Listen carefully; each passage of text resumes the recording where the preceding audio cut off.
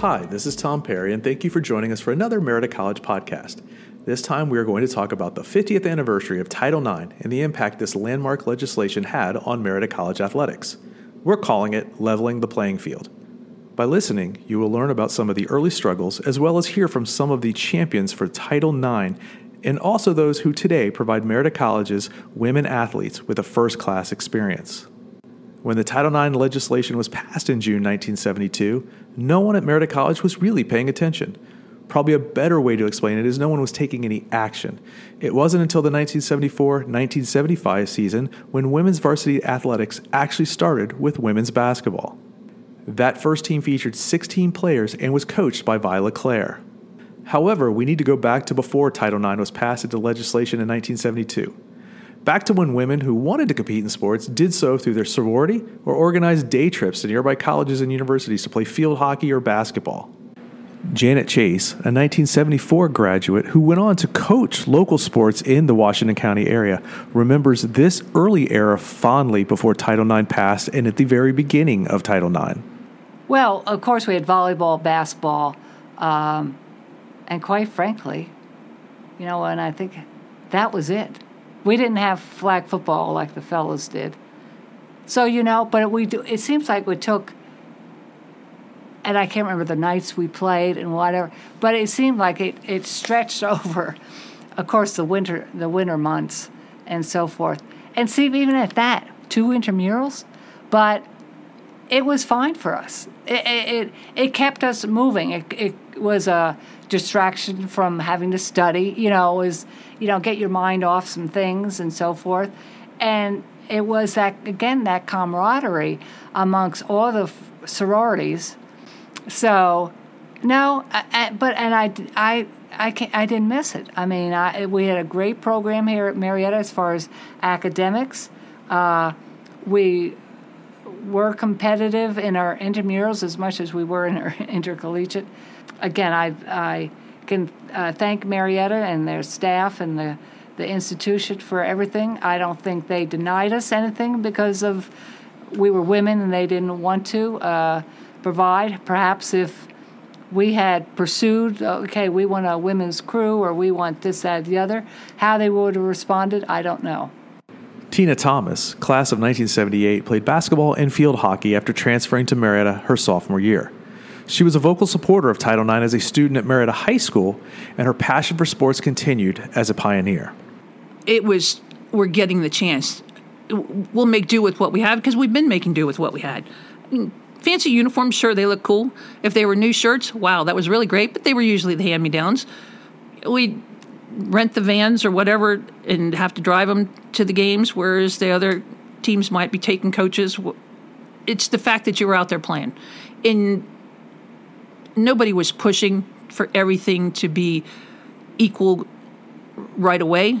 We wanted the opportunity, and we got the opportunity. And the girls, the women that were out there playing truly loved sports. They loved competing. Janet Chase, a 1974 graduate, enjoyed competing in youth and high school sports while growing up in New Jersey. However, when she decided to attend Merida College, playing sports did not factor into her decision. She was a member of the 1973-74 women's basketball team, which wasn't considered a varsity sport, but the yearbook described the team as follows, quote, "Though the women's basketball team has been around for 3 years, this has been the first year the team has really gotten off the ground, with a faculty coach and home games in Van Johnson. Had they had the experience, the team might have won more games. Next year will definitely be a winning season for women's basketball," end quote. Here we were in Little Marietta, which coming from New Jersey and the New York area, things were a little more compact.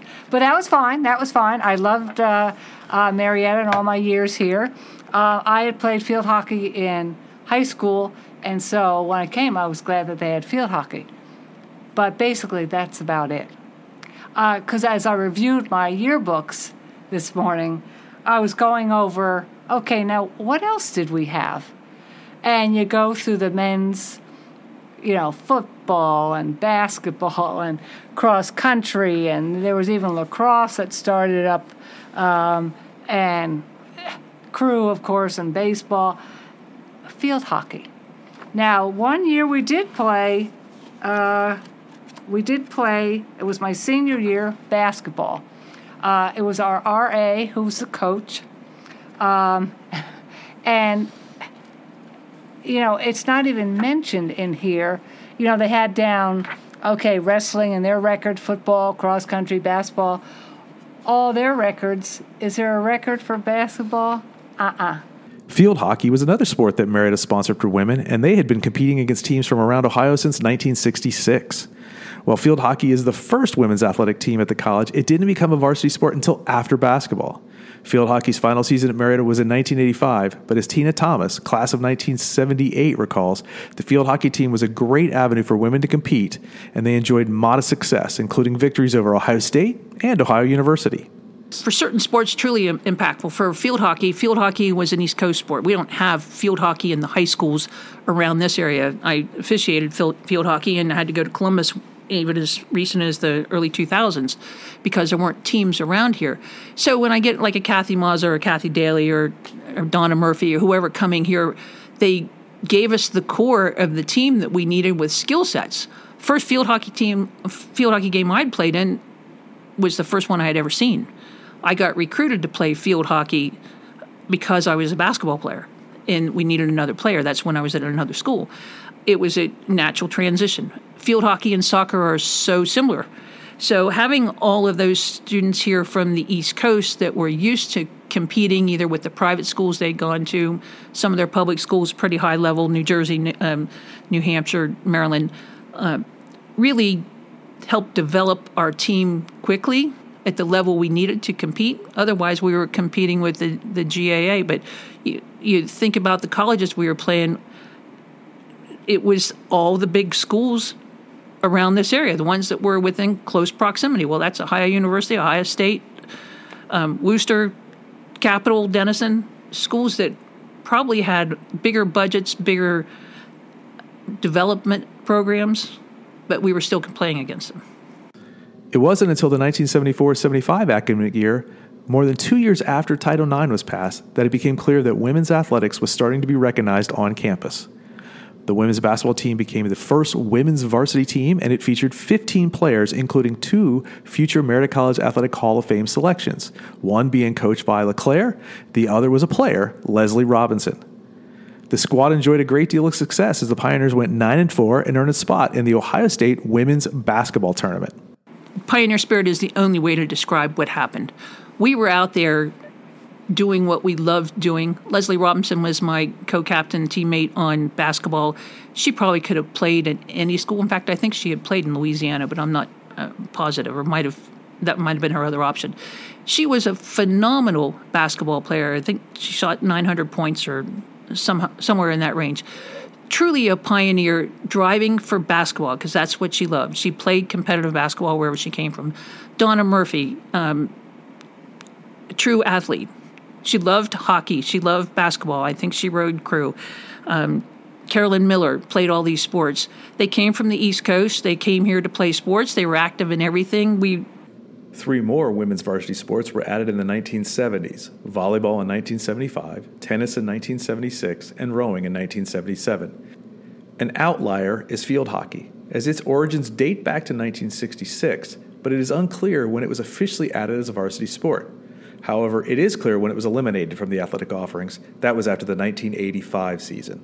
In a February 27, 1977 article in the Marcolian titled Women's Athletics, Situation Getting Better Every Year, it was the first year the college allocated appropriate funding for women's sports instead of using the women's physical education budget to support volleyball, basketball, and field hockey.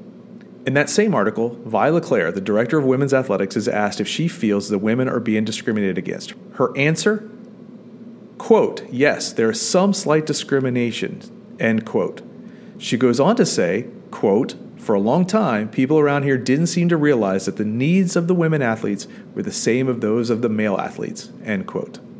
While it was before she arrived at Marietta College, former coach and athletic director Debbie Lazorek was more than familiar with the challenges of women's athletics in the early days of Title IX, especially on small campuses like Marietta. Well, we were governed, and this is back in the 70s, we were governed by the Association of Intercollegiate Athletics for Women, AIAW was our governing. So when I was coaching even at St. Francis, we went through the AIW, and it was organized through your states. Similar to what you would see at high school now, interscholastic sports. You went to a state championship. There were no conferences for women. You played the schools that were in a geographic area. So back then, like you said, when they started women's sports at St. Francis, my senior, which was one of the thrilling, you talk about the experience, here we are going to Northwestern. We're playing Northwestern University.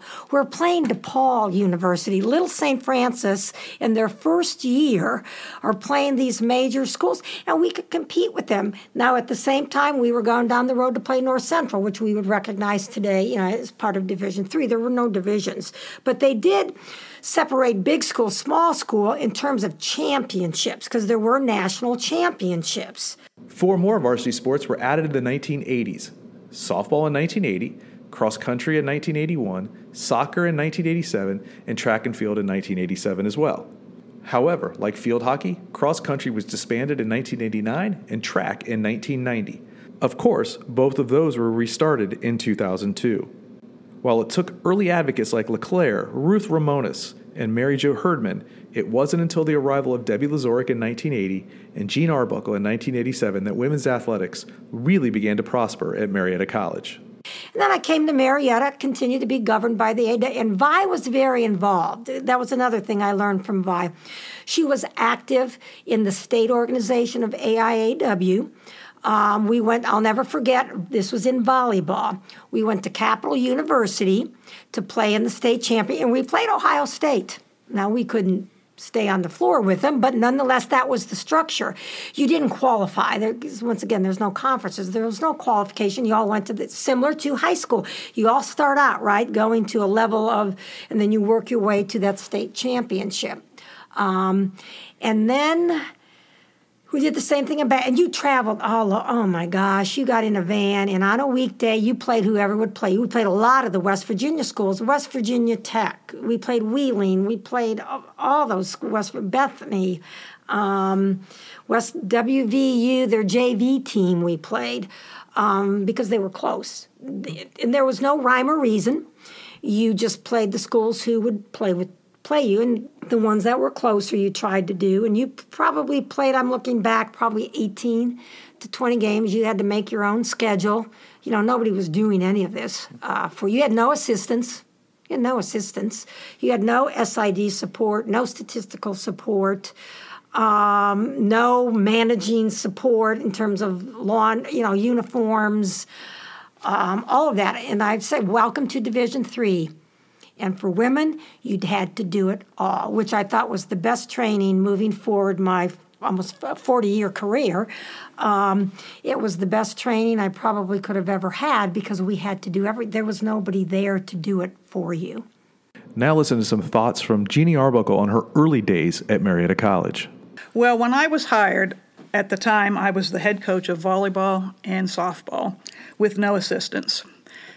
And even though that sounds terrible, that was a step forward for Marietta College because prior to that, Debbie Lazorick was coaching like 3 sports and, with no assistants. And so the addition of my position was a step in the right direction. And as you said, there were a number of schools then where coaches were dual head coaches. I mean, it was happening at Baldwin Wallace, Mount Union, Ohio Northern, certainly here at Marietta, I think Otterbein. So that was fairly common. The challenge for me with coaching that combination was that I could not really recruit. Volleyball recruiting would be taking place in the spring when club volleyball was playing, and I was coaching softball. So that combination was a little bit challenging, and what I ended up doing was to recruit 2-sport athletes. So I had a number of kids in those early years that played both volleyball and softball, and a handful that played basketball and softball. But over time, that model started to kind of fade away, and coaches were shifting to just focusing on one sport. Today, any college coach understands that recruiting student athletes is an important part of their job. But in the 1970s and 1980s, many of the women's teams were formed using students who were already enrolled at Marietta. Yeah, I mean, early on, there just wasn't the same emphasis on recruiting. In fact, when I actually first started coaching college at Allegheny, mostly you filled your roster with women who had decided to come to Allegheny and wanted to play volleyball. That pretty much was it. And then it wasn't too long after that till the importance of trying to be successful came into play, and then recruiting obviously started to become a big part of what you did. Debbie Lazorek was the first women's coach to actively recruit student athletes for their ability on the playing field. Some of her early recruits included Brenda Bredica, Kim Brown, Kathy Clark, Michelle Gagliardi, Janet Spence, and Lisa Wagner. The group that really started the interest and people started coming out, plus we started the foster family program, remember? So that obviously helped, was Brenda Bredica, our first ever 1,000-point score. Because Brenda was fun to watch. And so people started to come out, Bredica. Then you'd throw in Kim Brown was there. Kim Brown was one heck of an athlete, as you know. But Brenda, that group, that class, that group, sort of took us over that line to say, we've got basketball players, not just young women who want to play. Because, I will never forget those, the Kathy Sutphens. If it wasn't for them sticking it out to persevere through, nobody cares about you. You don't even get we have no system, no letters, no letter winners. You don't get any of that stuff. We'll give you a jacket that was powder blue or something. Windbreaker. They gave out windbreakers if you stuck through the season. So that early group persisted through, but then it was the Bredicas, and that group, Megan, I can think of their names and see them all. And then Kathy's class took us to that next level, which now we're competing for conference championship. And that was what they call to this day the girlfriends group. Carrie Gilligan, Kim Jones, Terry, Kylene Curtet. But Kathy elevated it to that next step. But really, it was the Brenda Bredica, I think, that people could look out there and say, whoa, we got some players. There was some media coverage in the Marcolian in the early days, and the college yearbook made sure to include a team photo and possibly some action shots from the season starting in the late 1970s. However, Debbie Lazorek said the women's teams really noticed when the local newspaper, the Marietta Times, began covering games and writing feature stories on the players. The first reporter to provide this type of coverage was David Grandy, who was a sports reporter at the time. I was the first sports reporter in West Virginia to ever cover a girls' high school basketball game, and that was 2 years before I came here in '78. And when I came here, Billy G pretty much had Marietta College wrapped up. Mm-hmm. Every now and then he'd let me go to a football game if he doesn't, or a basketball game, but he was covering it every single time. And we started talking about the fact this is, we ought to sit there and give the women some play too. And he says, well, if you want to cover them, you can have that as a beat. Then Lazorek, I followed her, and I think I was there from Lazorek's first game throughout her tenure. Mm-hmm. So, and it was. I got to see some amazing people. I saw undoubtedly the best women's shooting guard in the history of this school and probably the conference in Kathy Clark. And I had an opportunity to see her because I had started covering girls basketball, so I got up to see her junior and senior year up there at Fort Fry and went like, oh my gosh, they got to lock this girl up. Kathy Clark Borich, who graduated in 1990, is still the all-time leading scorer in Ohio Athletic Conference history and was the first female athlete to earn All-American honors. She is arguably the greatest female athlete in the college's history. I believe that, my time here, it was a very different time than it is now. And, to come to sporting events at the college, specifically the basketball, it's a totally different environment than what it used to be. It's more in line with the environment of the men's. But, I had, coming through, I felt as though Coach Lazorek and even Coach Arbuckle, they were very good about reminding us of what it was like. Yes, it was better for us, but it's even far better today for the female athletes than what it was when I played.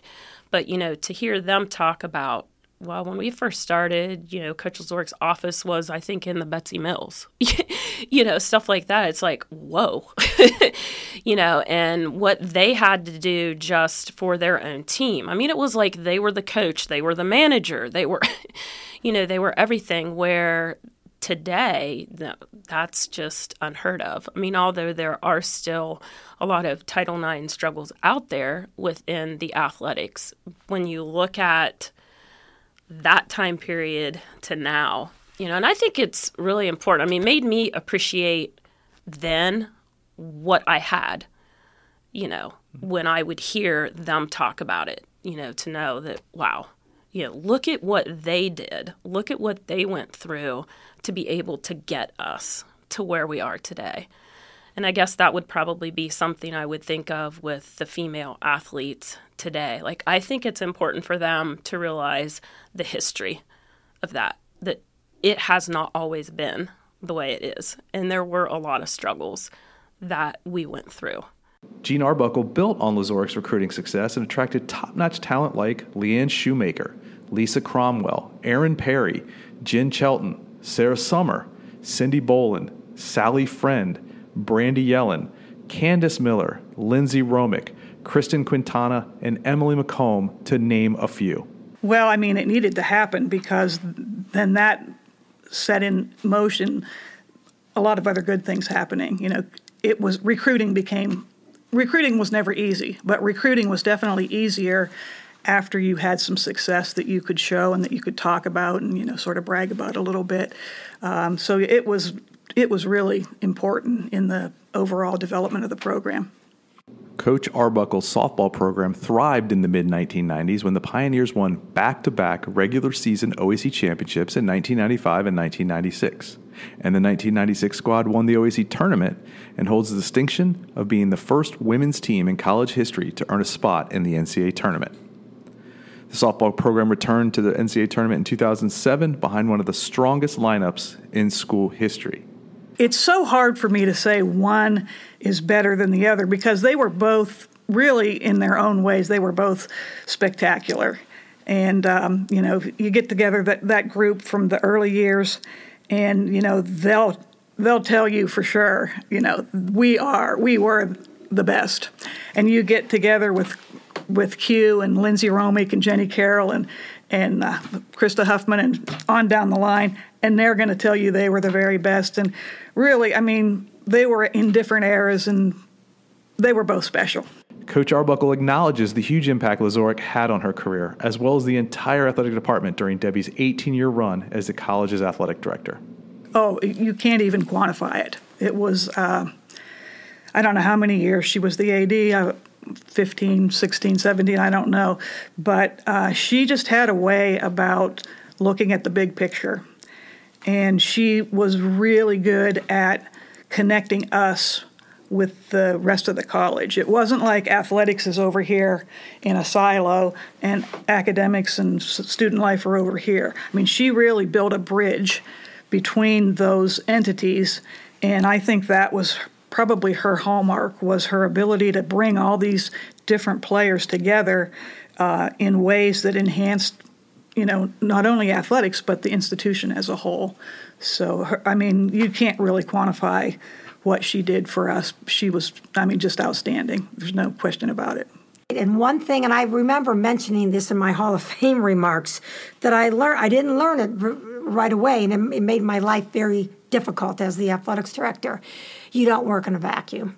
I was sitting there trying to figure out all this stuff myself, and once you realize that working with others to solve problems, ultimately you're going to make the decision, right? But to bring in those other perspectives, that's how we can be most effective. Once I learned that, and I could bring in, whether it's Coach Shally, Coach Arbuckle, the others that had experience that I needed to listen to because of what they brought to the table. And Jean became, associate AD, and her perspective certainly helped because Jean, I said this in her Hall of Fame remarks when I introduced her, Jean is the epitome of the teacher coach, and she kept that model all the way through. She comes out of an education background. She taught in the public schools as a physical educator. She was our last one. Well, her and Doug Foote and Brian Brewer. Brian is a physical educator. And when I would go out and watch practices and things, I could tell you who came out of physical education backgrounds versus those who had a business degree or something. So I leaned on her for perspective. She always, and the other thing that she brought to our department was the regard of people on campus. Women's rowing was the next program to reach an NCAA event when the 1999 Women's Varsity Heavyweight 8, which was coached by Rachel McCauley, earned a spot in Sacramento, California. That was the first year of women's championships, and the Pioneers had to row against major Division I programs like the University of Washington and Princeton. Rowing for the Pioneers in the championship were Jessica Morcio, Katie Wilson, Elizabeth Wilson, Erica Gill, Carly Stabler, Susan Nerf, Sarah Shad, Mary Kunis, and Nicole Faccaretto. Women's rowing returned to the NCAA championships again in 2011 and 2012, this time competing against other Division III programs. One of the rowers in 2012 was current coach Abby Clicker Lord. I think as a student athlete, we'd talk all the time about making history. That was one of our goals. It was something that we kind of joke about, of like when we come back and we tell the stories about the Dadville Regatta and how like, fishtails get bigger and bigger, we would joke about that. And it was something that we were working towards, to be able to have those stories and to have that impact and to realize that like, yeah, we can create a legacy here. And that was definitely something that we talked a lot about. I don't think now I process it that way. I don't feel like we're that far out, but it's getting there. So it's something that I think was really encouraging to us as athletes, realizing that like each phase and as you break new ground with a program, that kind of creates a marker that the program can build from in the future. It's actually hard to put into words the positive impact that Debbie and Jean had on women's athletics at Merida College from 1980 through 2018, almost 40 years. Now there is a new era of coaches who recruit via text messages and social media, but each one of them appreciates and respects the battles that were fought and won before they arrived at Marietta. Listen to what Mallory Nadra, Marietta's women's lacrosse coach, has to say. She talked about, like, I don't even think they had practice gear. I think that they couldn't even get court time or field time. And that is mind-blowing. You know, where I'm at right now in the spring, I make the schedule and the soccer coaches make it around me. You know, vice versa, you know, Coach Kagan and Coach Bergen make the schedule, you know. So those moments of just like things that I now realize I shouldn't take for granted, things that are just daily in our operations are things that took people fight and to get there and needed progress. So, you know, when she, you know, spoke as part of the women's speaker and, you know, and I tended, right, like a lot of things hearing her say that things that are just part of my recruiting spiel, a part of what I tell my athletes every day to be grateful for. Just, you know, the stories written about us, the gear, the travel, like things that were not even in those players' minds when they were playing. Those were big aha moments for me. And just as a professional and learning to take, you know, a big part of my culture is being grateful. So now that even is more important after hearing what those players went through. And also, they were the women that got us to where we are today. So definitely a lot of aha moments and making me appreciate more the things that we have. And here is softball coach Jen Castle. I really never thought about it very much, I would say, until later into my assistant coaching career. And I think that's a good thing and a bad thing. I think it's a good thing because I never had to deal with not having what male sports had or having a bad experience playing my sport. But I also think it's a bad thing because I feel like I was uneducated in a lot of aspects of it, and where there could have been some more things that I was doing to promote women and to promote our each individual sports, I feel I was lacking in that. So, you know, that is something that I even hope that our student athletes gain from this, is that education much earlier than I had awareness of it, so they could go on and continue this work and continue to grow. The next generation of amazingly talented athletes are women like Kelly Barnett, Ashley Balt, Jess Brown, Jordan Pillay, Laura Pullins, Amisha Hurd, Brooke Borich, Alex Allen, Tiffany Kovacevic, Randy Robertson, Sheena Spencer, Chrissy Rowe, Lauren Asbury, Casey Neville, Aaron Hahn, Alexis Enix, Amanda Caraher, Justine Paganhart, Jackie Cunningham, Alex Weisling, Ellen Doolittle, Paige Burton, Jessica Craig, Becca Holsworth, Amy La Hassett, Amanda Augustiniak, and Dorothy Kleiber. Wow, that is an amazing list of talented female athletes who have played at Marietta College. While there have been many individual success stories, the most recent team success is women's basketball. The Pioneers won their first OAC tournament championship in 2017-2018 behind the play of All-American Amisha Hurd and All-Conference standout Brooke Borich. That earned the team a spot in the NCAA tournament. Then this past season, the 2021-22 campaign, the basketball team finished third in the OAC, but their overall play was so impressive that they earned an at-large bid and won the program's first NCAA game by defeating Wittenberg 65-50. Marietta lost the next game to eventual national champion Hope College. Coaching both of those teams was Cole Vivian, who took over the program during the 2016-17 season. I came in here at a pretty good time. I mean, when I got hired in 2016, the roster was a little bit older. Me and Coach Schreider, we had 4 years recruiting, getting the right kind of people in here. So when I was able to get hired, I think we had a pretty good talent on the team. They just didn't kind of know how to put it all together at that point. And then Amisha and Brooke and Coach Anderson now and Barker, they helped us kind of build a lot towards that. And we started off the year really good that year, and then we kind of went through some growing pains a little bit with that, and then the team kind of came together with that. We finished the year really well, so we kind of knew that next year. I mean, it was definitely on. There was a couple kids we were kind of counting on in that freshman class, but we wanted everybody else to kind of grow up so from them to be mature. And that's it. When Amisha was a senior and they were all seniors in 17-18, we won a lot of games, but that was still a pretty tough year. I mean, there was just a lot of things. Everybody was kind of coming for us. We were kind of learning, how to finish off games and finish off a season. So, that team was really driven towards it.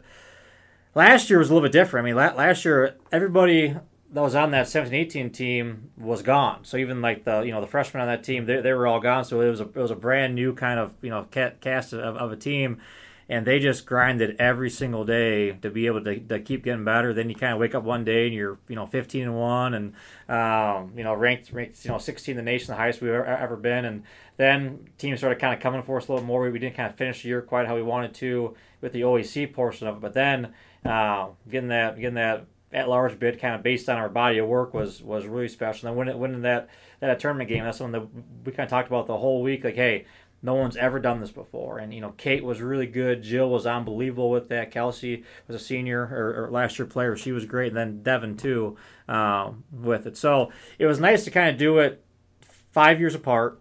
We had different people each time, but, each team was really driven, something that they were kind of working for the entire time. While the coaches and student athletes appreciate all the advances in women's athletics over the past 50 years, they are all curious what the next 50 years might look like.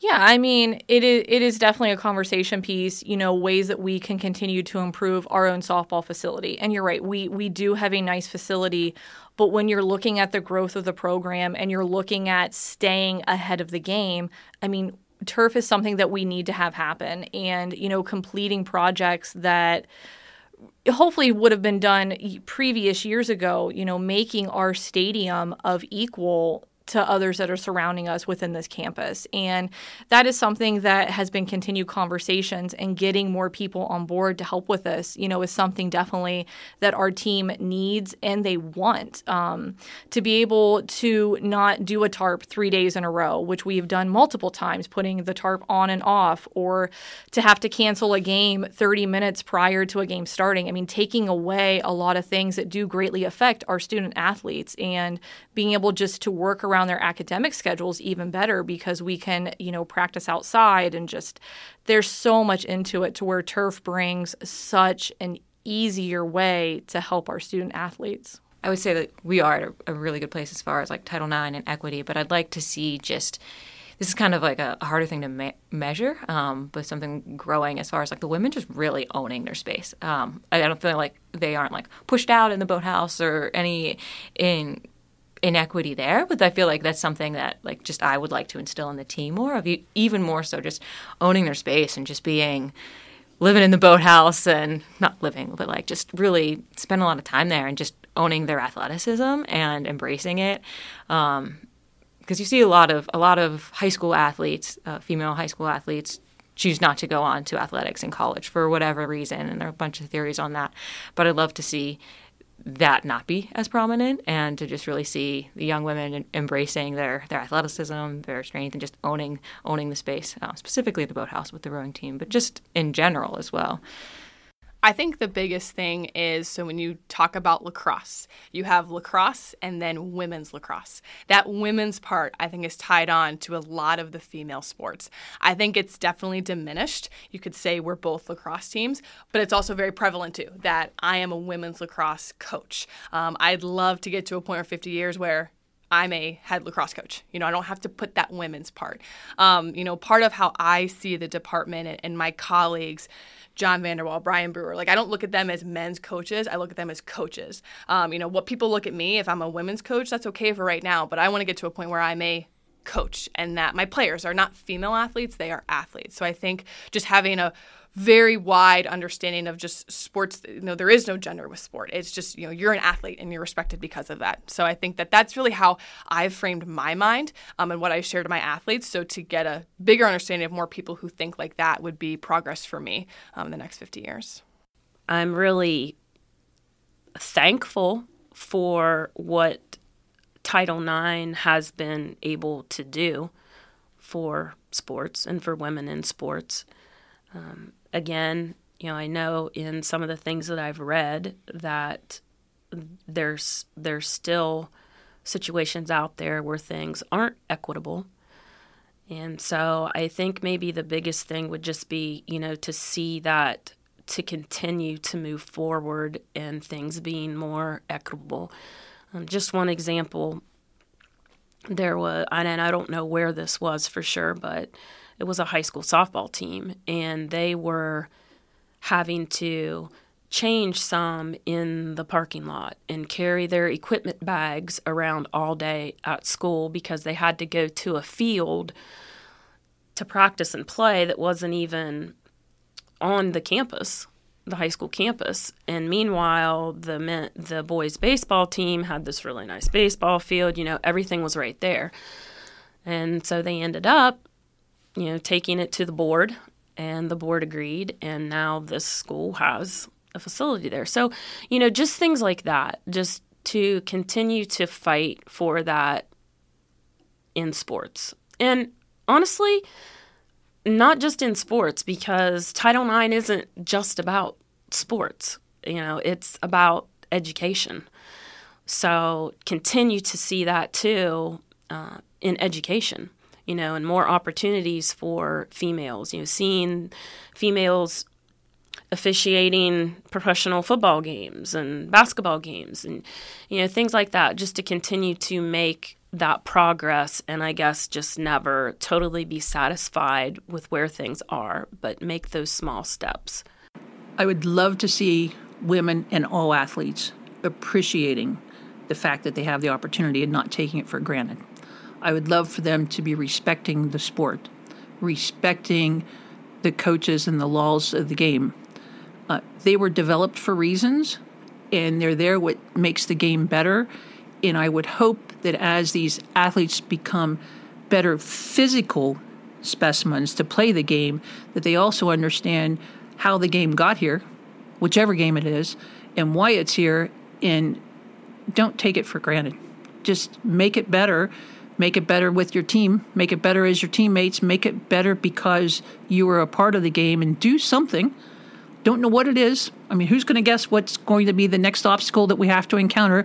But whatever that next obstacle is, if it's not right, don't just sit around and accept it. Figure out what needs to be changed, and then take it a respectful, aggressive stance. Well, I'll say this. If you talk to our current student athletes, for the most part, I think they feel like things are equitable. I don't really think there's a sense that, well, the men have this and the women don't, or the women have this and the men don't. I think like they don't even really get Title IX. The current athletes, they don't get it at all. And I think that says something, that we've done some things right, that they don't get it. Right?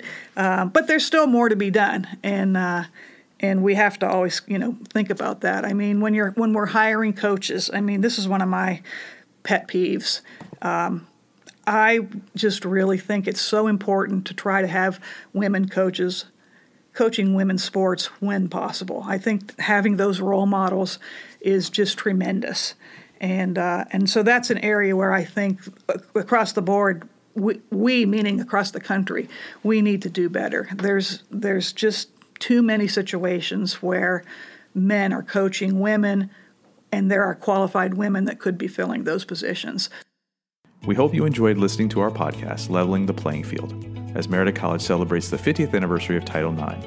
To learn more about upcoming events or to read stories related to our celebration, please visit www.marietta.edu/title-ix-celebration. If you are interested in supporting women's athletics, please consider making a financial gift today at www.marietta.edu/give.